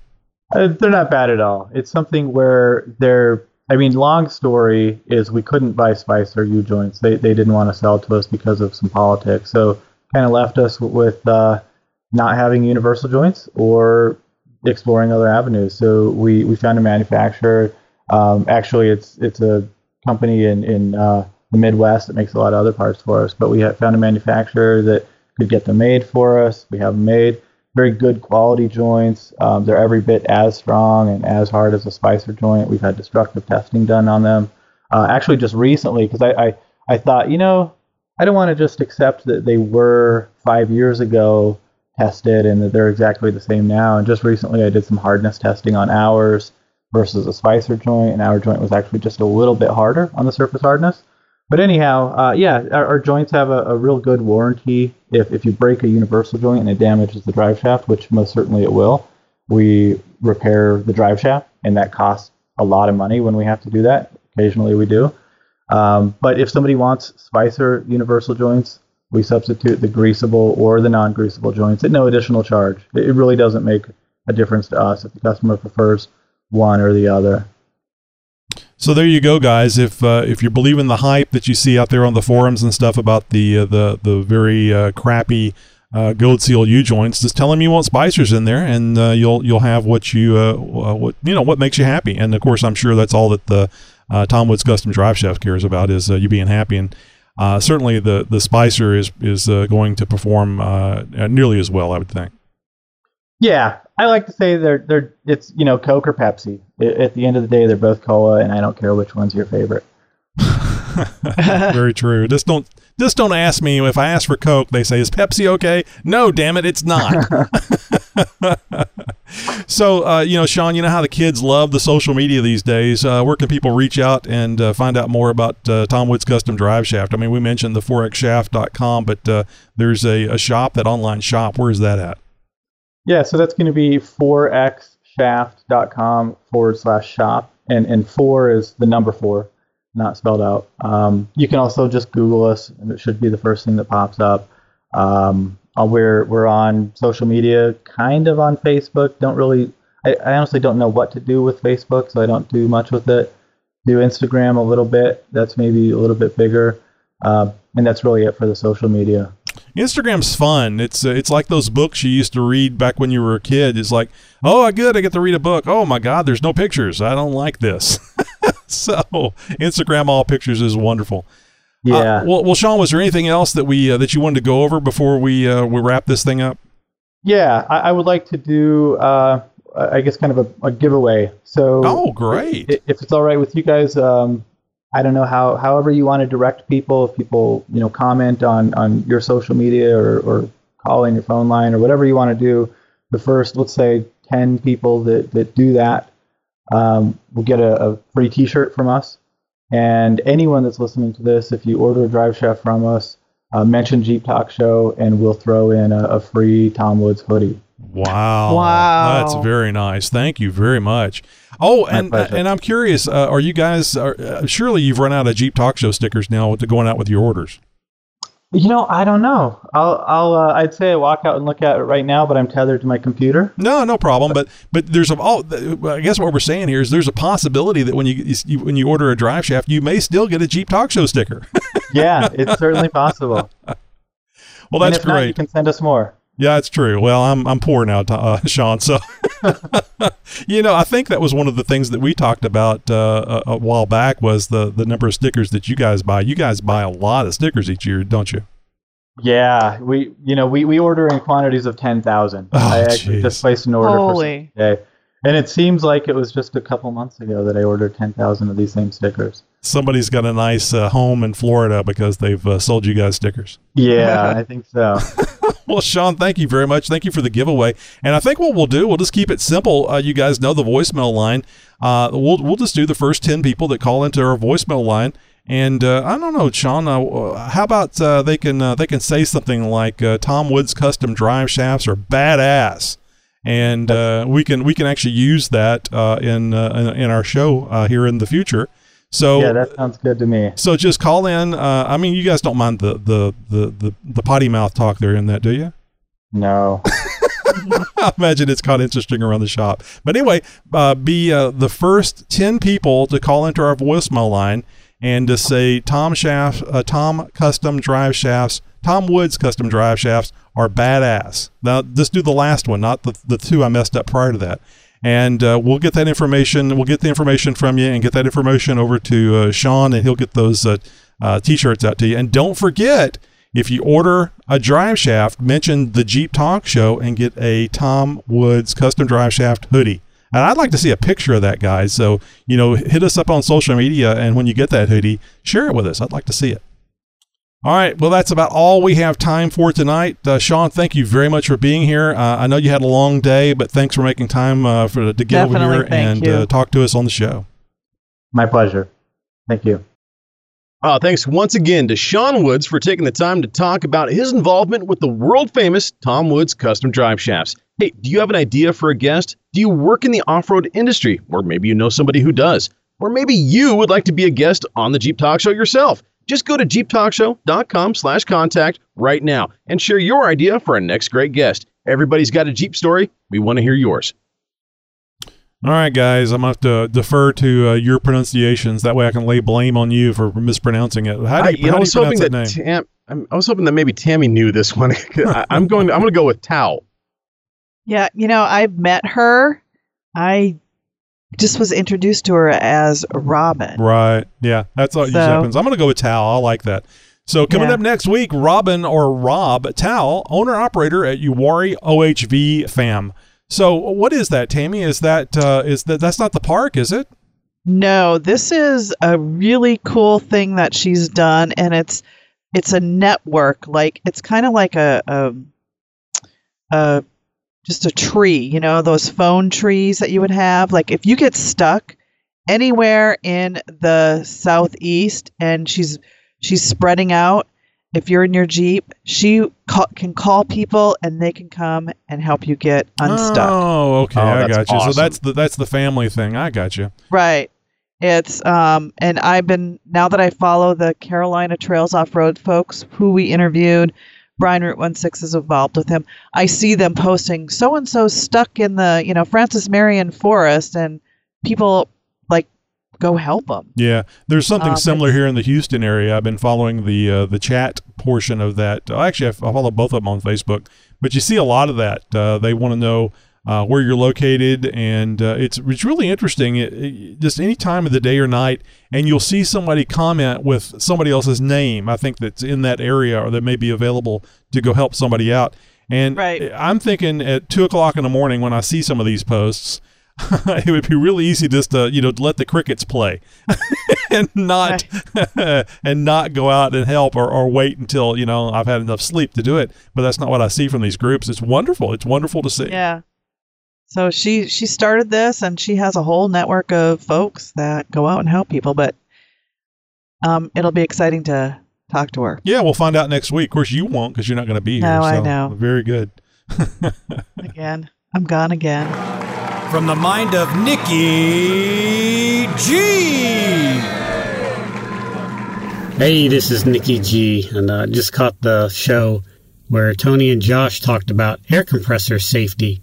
And I just want to regale you of a story from the Nikki G childhood when me and my brothers tried to build our own homemade air compressor out of an old washing machine motor, the engine from an old Cub Cadet lawnmower, and a 25-pound propane tank. And I won't bore you with the details, but I learned two things that day. Parents should never leave their children unsupervised, and your little brother makes an excellent blast shield. Oh, jeez. In case you're wondering, it was the crankcase to the Cub Cadet motor that gave out. It sent shards of metal flying everywhere. I'm still picking pieces out of my hair. And maybe next week I'll regale you with a story from my past when me and my brothers tried to build a homemade battery charger out of the very same washing machine motor and an old alternator. And I'll tell you the lecture the fire marshal gave us. All right, boys and girls, I'll chat at you later. You have a good one. Bye. I had that mental image of Jim Carrey from Living in Living Color. Let me tell you something. Show you something. Fire Marshal Bill. Oh, love me some Fire Marshal Bill. How do I know that? I bet there's a point in time during Nikki G's adolescence where he may not have had eyelashes and eyebrows. I'm just saying. Well, there's a reason he got that nickname, One Testicle Nikki G. So. Oh, Lord. Okay, class, it's time for a review. Let's check it out. Check it out! It's time for Jeep Mama's product review. Now, what is it and why do I want it? So now don't let this name fool you. These things are so cool. I got this for my birthday, and they're goofy LED safety flares. It's a road kit, emergency warning, flashing signal reflectors. They're for your car, motorcycle, boat, bike. Well, maybe not so much the bike, but anyway, they're really cool. You get a pack of 6 for $39. And they're LED road flares. They're flashing warning lights for the roadside emergency situations. They're shatterproof, crush-proof, rainproof, and they're a must-have for any vehicle, car, Jeep. There's super visibility, super bright LED, can be seen up to 1 mile at night. They can be used for traffic control as a warning light, a rescue beacon, and any other emergencies. You can even use them to light up as you're walking through your campsite. There are 9 different flashing modes, including an SOS rescue, 3 LED flashlights.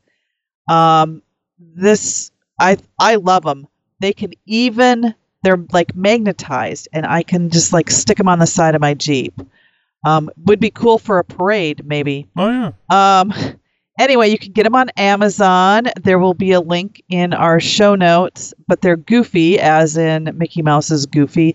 LED safety road emergency kit. I think they are so cool. I think they even have, if I remember right, they have like a hook where you can hook them on something. You can set them on the road, and they'll be emergency beacons. Anyway, go check them out. Really cool for your road safety kit that you should be having in your Jeep. So, Tammy, you mentioned they're shatterproof, crush-proof, and rainproof, but are they Nikki G-proof? Ooh. That would be a good test for us to do. Yes. We need to send a set to Nikki G and hear about the chemical burns as, these are LEDs. So I was thinking about the ones that you crack open, and they glow sticks. No, these things are really cool. It comes with a little carrying case and everything. Yeah, like Tammy was saying, magnetic, and it has a little hook on them. The pictures that are on the Amazon site really are pretty cool. I mean, it shows these things magnetically attached to the side of a vehicle and just lighting up the night. And I'm thinking, well, I need about 3 packs of these things. I'm gonna throw them all over my Jeep and drive down the road. I think that'd be funny as all heck.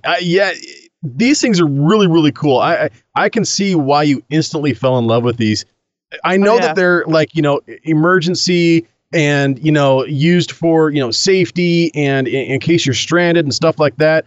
but there is no way in hell that I'm not going to play with these. Oh yeah. No, I know. I can see Josh in the bathtub with all the bubbles and the glowing colors coming up out of the bubbles. Exactly. Hey, do you have an idea for a product review? Just go visit our contact page and let us know what you would like to hear us take a look at next. And coming up in a few minutes, we're going to hear about some events happening in your hometown, around the nation, in Wheeling Ware.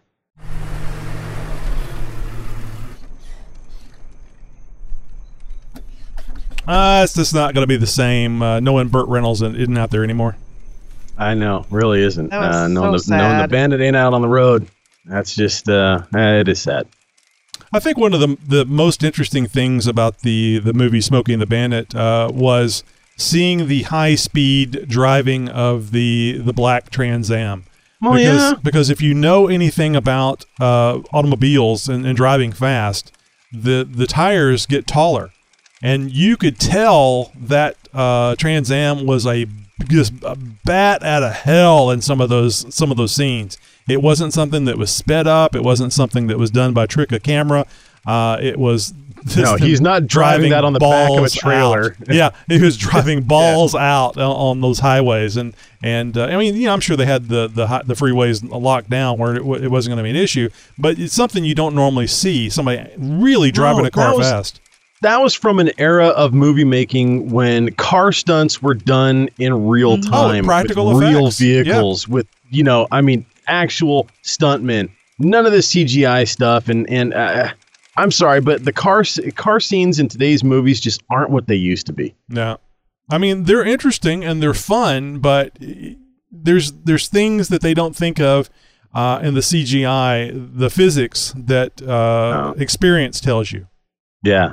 Well, you've seen it whenever the drag racers take off. Man, that tire goes from it gets a foot taller in some cases. So even if you don't see it personally, experience it personally, you can just see real race cars and what they do whenever it's driven quickly. Anyway, that was one of the things that impressed me a lot about it. That and Sally Field, she was good in that movie. I enjoyed her. I wonder how much of a car nut Burt Reynolds was. I wonder if he actually ever owned a Jeep. That's interesting. I never thought about that. Certainly Jay Leno is a car nut, and I think he has some Jeeps in there, but it doesn't seem to be his main focus. So I guess I'm a glutton for punishment, guys. Oh, we know this. It's you take on a simple project and you think, well, I'm just going to go ahead and bust that out over the weekend. It's something that I've done before. It's something I can do again. God, I don't need help. I have the tools. I've got this. And you know what they say about best laid plans. So I started the weekend with I'm gonna go out there and do the ball joints today. I've been sitting on these for a few weeks now. It's something that I need to take care of. So let's go ahead and get that done. And started in on it, and one thing led to another, and next thing you know, I'm an hour and a half with the Dremel on the knuckle, and I'm cleaning it up, getting it ready for paint. You're insane. I know, I'm completely nuts. But no, one of the biggest issues I actually ran into was these the Alloy USA ball joints that I had put in there before, which went bad on me, were knurled. And if you've ever done a ball joint install, you know what I'm talking about. And basically what this is the part of the ball joint that presses into the axle C. It's the part that engages and actually has that press fit that keeps it inside of that race on the knuckle or on the axle C.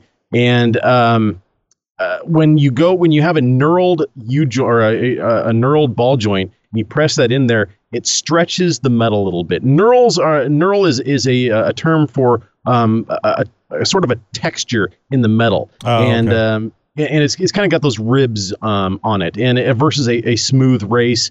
This is a knurled race. It has texture to it versus being smooth, and that texture ends up stretching the metal out a little bit. And so when I went to go put in these Spicer U-joints, I found that the race had been stretched out a little bit and all but pressed in by hand to the last maybe eighth of an inch before I got actual interference fit on the ball joint on the driver's side. So I'm not real happy about that. There's not exactly an easy fix for that. You're replacing the axle at that point because you can't. I mean, this is a part that is welded onto the axle. It's part of the housing. I mean, yes, technically there are things that you could do. I could weld a bead in there and then ream it out. But, we're talking about finite tolerances here. That's something that would likely have to be done at a machine shop. And we're talking about taking an entire axle into a machine shop. That's not going to be cheap. Just not something that I was really expecting to encounter. So the fix for this was welding in the ball joint, essentially, which is what I did. So take that Spicer ball joint, pressed it in, got the last eighth of an inch to actually press in.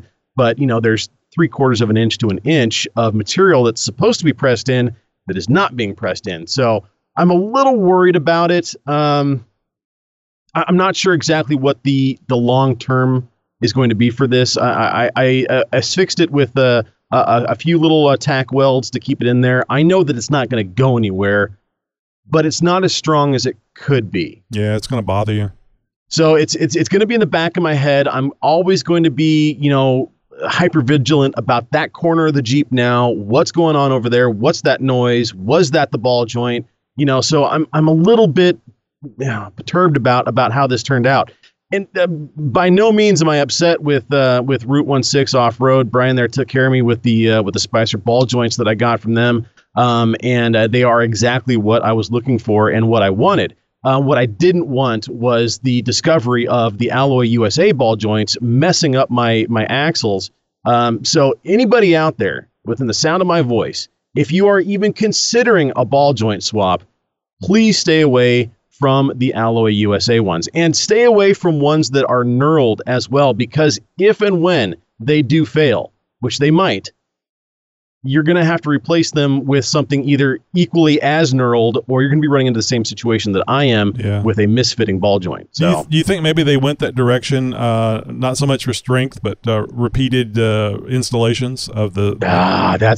You could flip that coin either way, man. Yeah, that's one of those things where did they design it to fail? Did they design it to where you are best, using their product again because it's knurled? Well, people, I don't know. Most people may not know what it is that you know, and they just go, well, these damn Spicer ball joints just don't fit right. But the Alloy USA was fine, so let me go get another set of those. Oh. And then they start posting up like, I tried to put Spicers in there, but they just wouldn't fit right. I don't know why, but the alloys, they're made apparently with better tolerances, and they fit perfectly. I was just really concerned about leaving those Spicers in there, yada, yada, yada, yada. I mean, so this is just opinion, folks. I don't know. I'm just asking the question. Here's what I'm going to recommend. If you are running the stock ball joints and you're looking at okay, my ball joints are failing, they have failed, whatever, I'm going to need to replace my ball joints. Regardless of whether you're having a shop do it or whether you're doing it yourself, do not get the knurled ball joints. Regardless of what brand that you go with, stay away from the knurl. Trust me, in the long run, in the long term, you're going to be doing yourself a favor. You're going to be doing the next owner of that Jeep a favor, or the next owner of that axle a favor, by not putting in knurled ball joints in there, just because they're gonna give you headaches in the future. So let me ask you the question that I know I want to know. So when you got the ball joint, got the C off there, the axle C off of there, and everybody, tests the ball joint, no matter how certain you are, that's the issue. You want to, move that little shaft around and see how bad it is.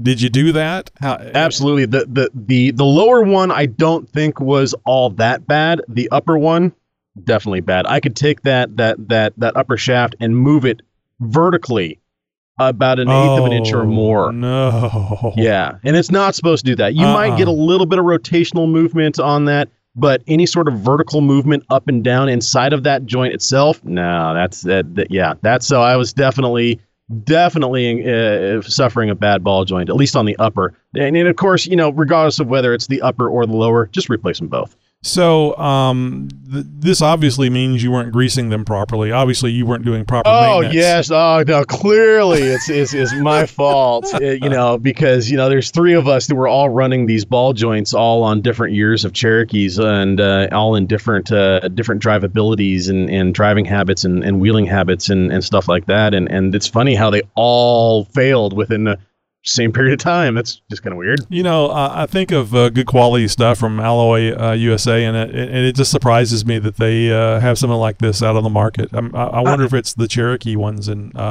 if you have a JK or YJ or anything that uses a ball joint, and you've used the Alloy USA ball joints, please give us a call and let us know what your experience has been. Absolutely. Now, I went with these because they had pretty decent reviews out there, and Alloy USA historically has made pretty decent gear, across the board. So it's, one of those names that you were able to trust.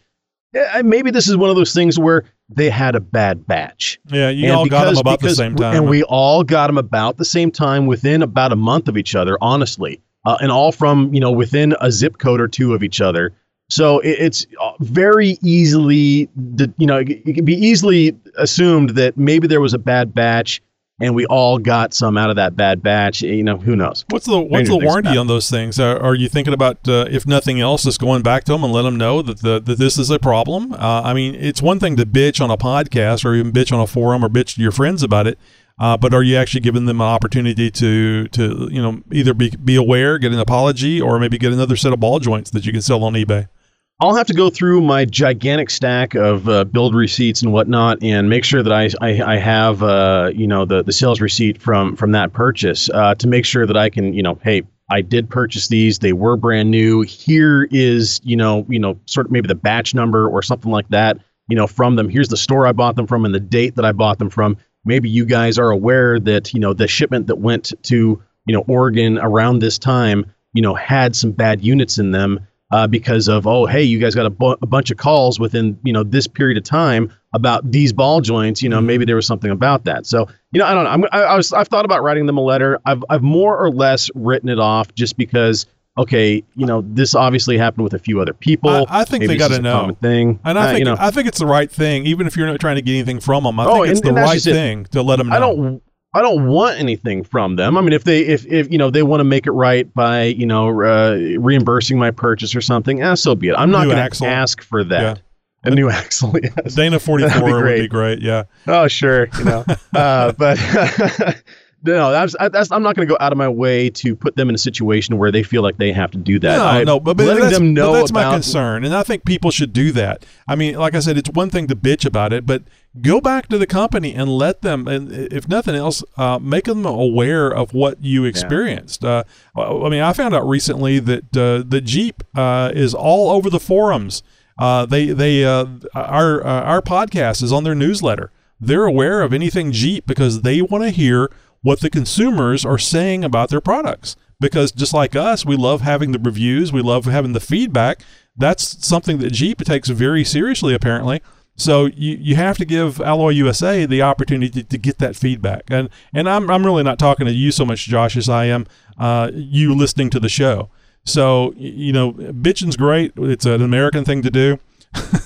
But I'm going to sue you. Give the company that feedback and let them know what you think about it. And don't hold back. Tell them exactly what you think about it. I'd even be willing to ship them back what they gave me, what I have, so they could do some R&D on it or something like that, go through it and be like, oh, well, clearly, it was this that failed on these, we need to look into that, part of our, manufacturing process or whatever. I don't know. So, but yeah, you're right. I should write a letter. So, Tammy, how's your ball joints? They're hanging in there so far. Oh, excellent. Yep. Nicely done. I just figured out what I said. Too funny. Tammy, we kind of got a tease that you're once again not going to be with us next week. What the hell are you doing? What are you doing? Sorry. Normally in October, I head up to Rush Creek for Women's Wheeling Day, but this year we've moved it to September. So it's next weekend, and I will be heading up early Friday morning because I'm going to help stuff the So really, there is no swag reason bags. for you to miss the show Thursday. You'll be home. Yes, I'll be in bed sleeping. Well, you don't have to be. That's the point. Oh yeah, just pull an all-nighter. No, what's the worst that could happen? It's the Jeep way. No, I have to be up there early Friday morning. For That's perfect. swag bag Finish the and- show, pound a couple of Red Bulls, good to Yeah. go. So there you go. So anyway, it's Women's Wheeling weekend, and I'm looking forward to that. I will be giving away some Jeep Mama lip balm. Paraphernalia.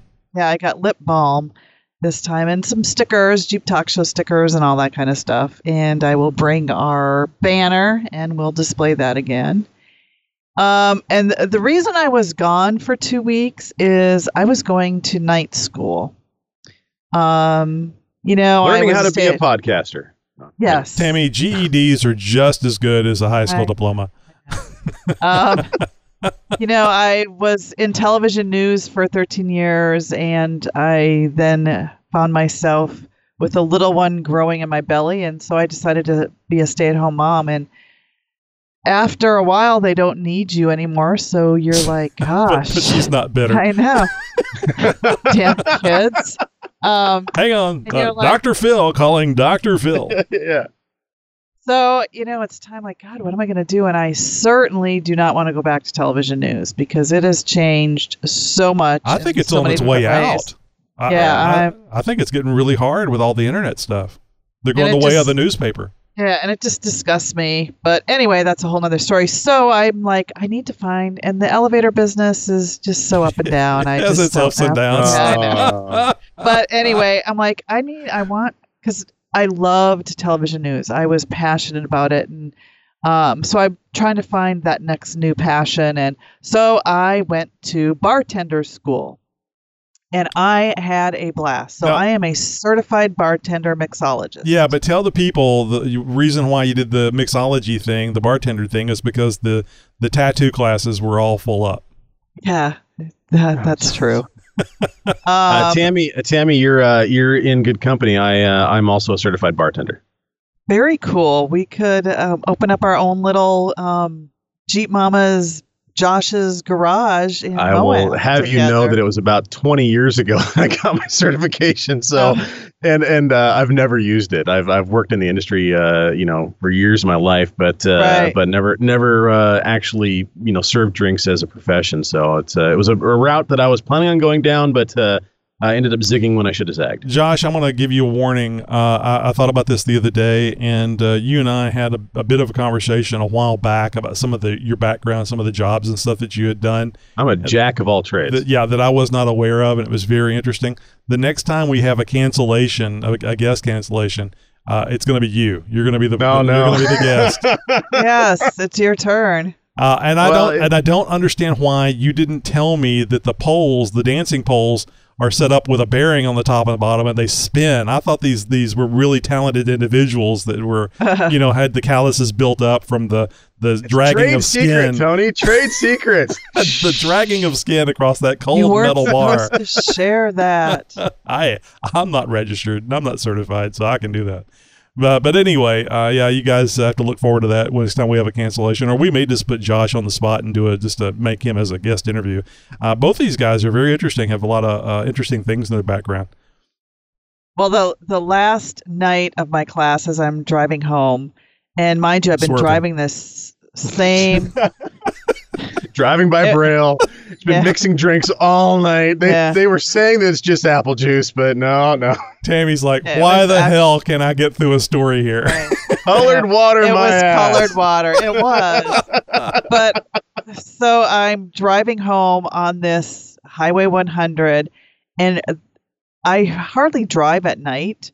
But the whole 2 weeks as I'm driving home each night, the road is like crappy. It's bumpy. So my freaking headlight is flicking on and off every time I hit a little bump, and it's like flashing. Winky. So it goes out, and I get pulled over by a police officer because my headlight's out.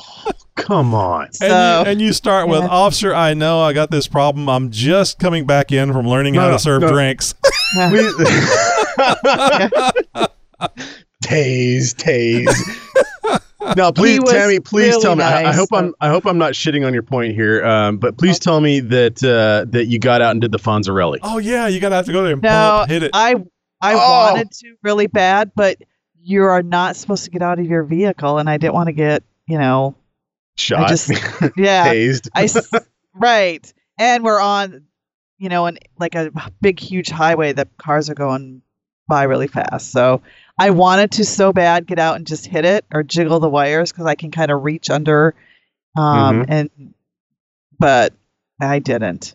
He was a very nice officer. He gave me a warning. He asked me. He said my Jeep was really cool. He asked me, if I go off roading. What's the Jeep Talk Show? Yeah. Yeah, and I need to have handing those him the Jeep Talk Show sticker and the card, I thought was brilliant. And especially in a stressful situation like that, it's great that you put the show at the top of your list of things to do. This is wonderful. So anyway, that was those were my. She didn't do that, folks. That's the joke. She didn't do that. License and registration. She hands him a sticker and a card. Right. Ma'am, is this a bribe? Well, Yes. sorta. Wink, wink. But it was funny. He was a shorter officer, and he just barely came up to my window. Oh, Hello? no. So, I would have gone, I know. Hello? I know. Oh, sorry. I see you there now. No, very, Sir, very step nice out of the guy. car.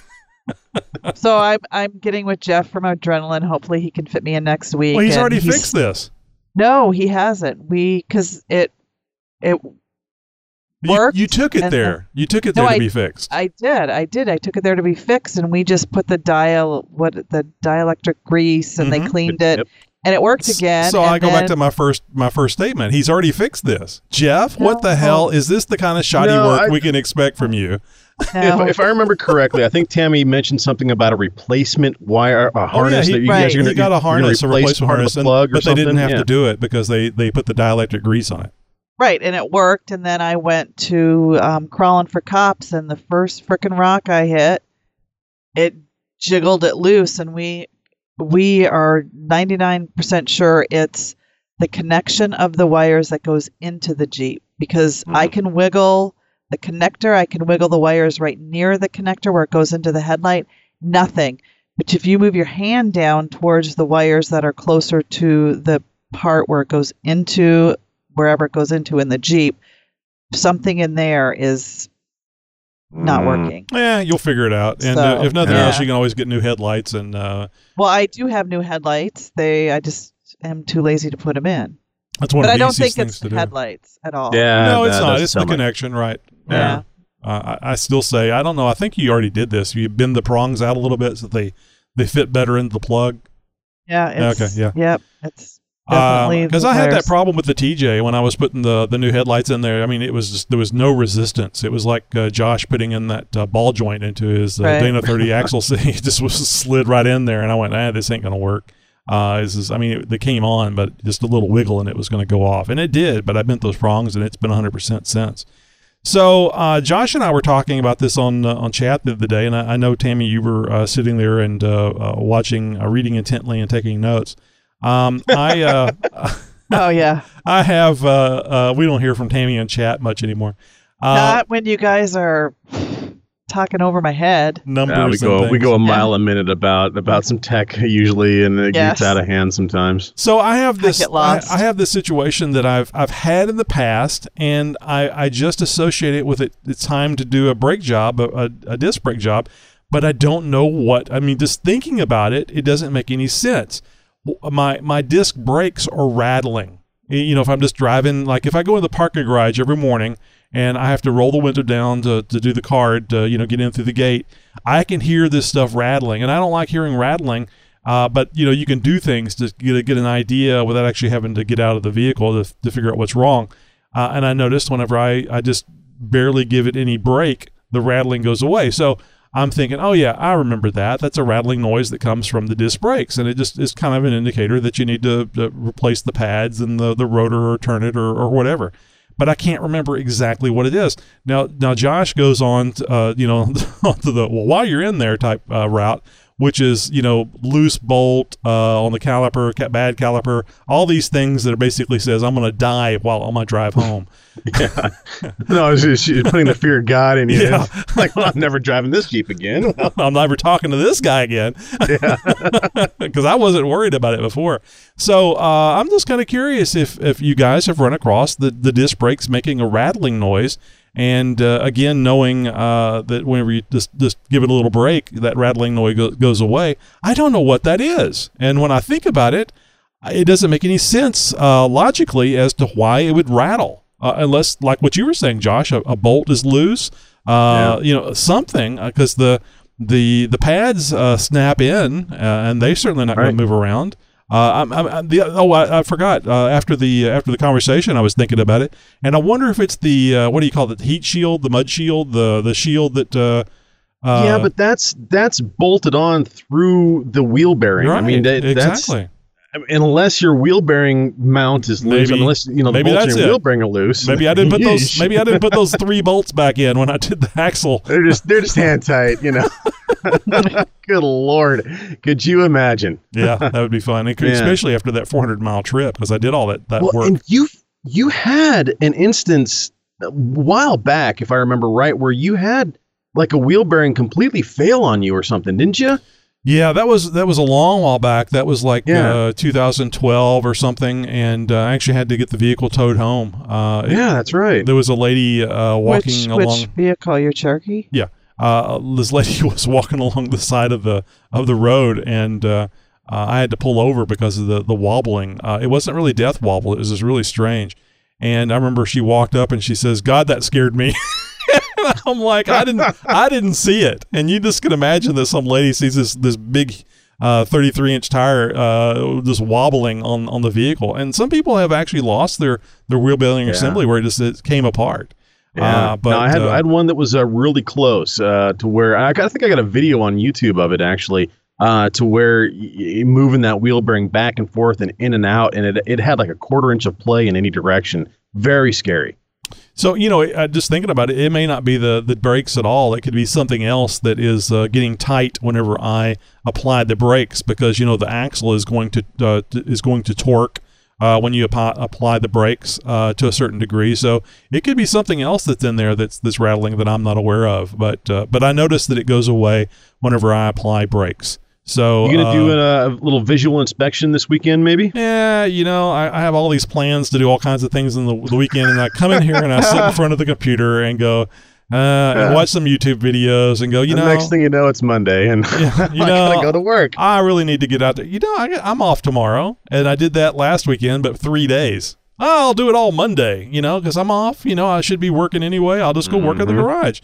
Oh, gee, I could really use a nap right now, Oh, gee. So, but yeah, I would like to, and I actually do want to check that wheel bearing assembly again. I checked it before the trip, but when you said it, it could be a wheel bearing assembly going out making that noise. It wasn't bad before the trip, but they go bad all the time. So be worth. I need to rotate tires anyway, so I figure I'll jack it up and then spin that tire, listen for the grinding noise, and do the side to side movement to see if there's any rocking motion going on. Well, from side to side or rocking out, you guys can join in on the fun with us. We'd like to have you around the campfire side. Just go ahead and chat with us, if you will. Go to jeeptalkshow.com/contact. Find out all the ways that you can reach out to us and join in on the fun. Hey, now some events that are from around the world and maybe your neck of the woods. And let us know about your event, actually. If you know about a Jeep event or an off-road event, just go to jeeptalkshow.com/contact. And click and fill out our Wheeling Wear form. Brand new apparatus for you guys to let us know about events that you know about in the Jeep world. Now we've got the Northeast Off-Road Adventure presenting Colors in the Catskills, the Off-Road Edition. This is the NORA event that we've been talking about. Well, that's been all over the web, actually. September 29th at Hunter Mountain, New York. We have also the Trail Hero at Hurricane Recreation Center happening October 2nd through the 6th. In Hurricane, Utah. This event is bigger than King of the Hammers. Trust me, if you like King of the Hammers, you'll love Trail Hero. Wow, sounds like a real blowout. Yeah, no, this is huge. We actually interviewed the guy who started this way back in the XJ Talk days. I have to get him back on the show, actually. Exactly. Well, for more information on these events or any of the events that we've talked about here on the show, and for links to where you guys can get all that information, just head over to JeepTalkShow.com and check the website for the episode that you're listening to right now. Well, that's it for this week, guys. Until next week, be sure to subscribe, and as always... Hey, wait a minute, Josh. What do you mean subscribe? How does one subscribe, and why would you want to do that? I'm going to channel my inner Boromir from Lord of the Rings and say, one does not simply subscribe to the Jeep Talk Show. Oh, wait.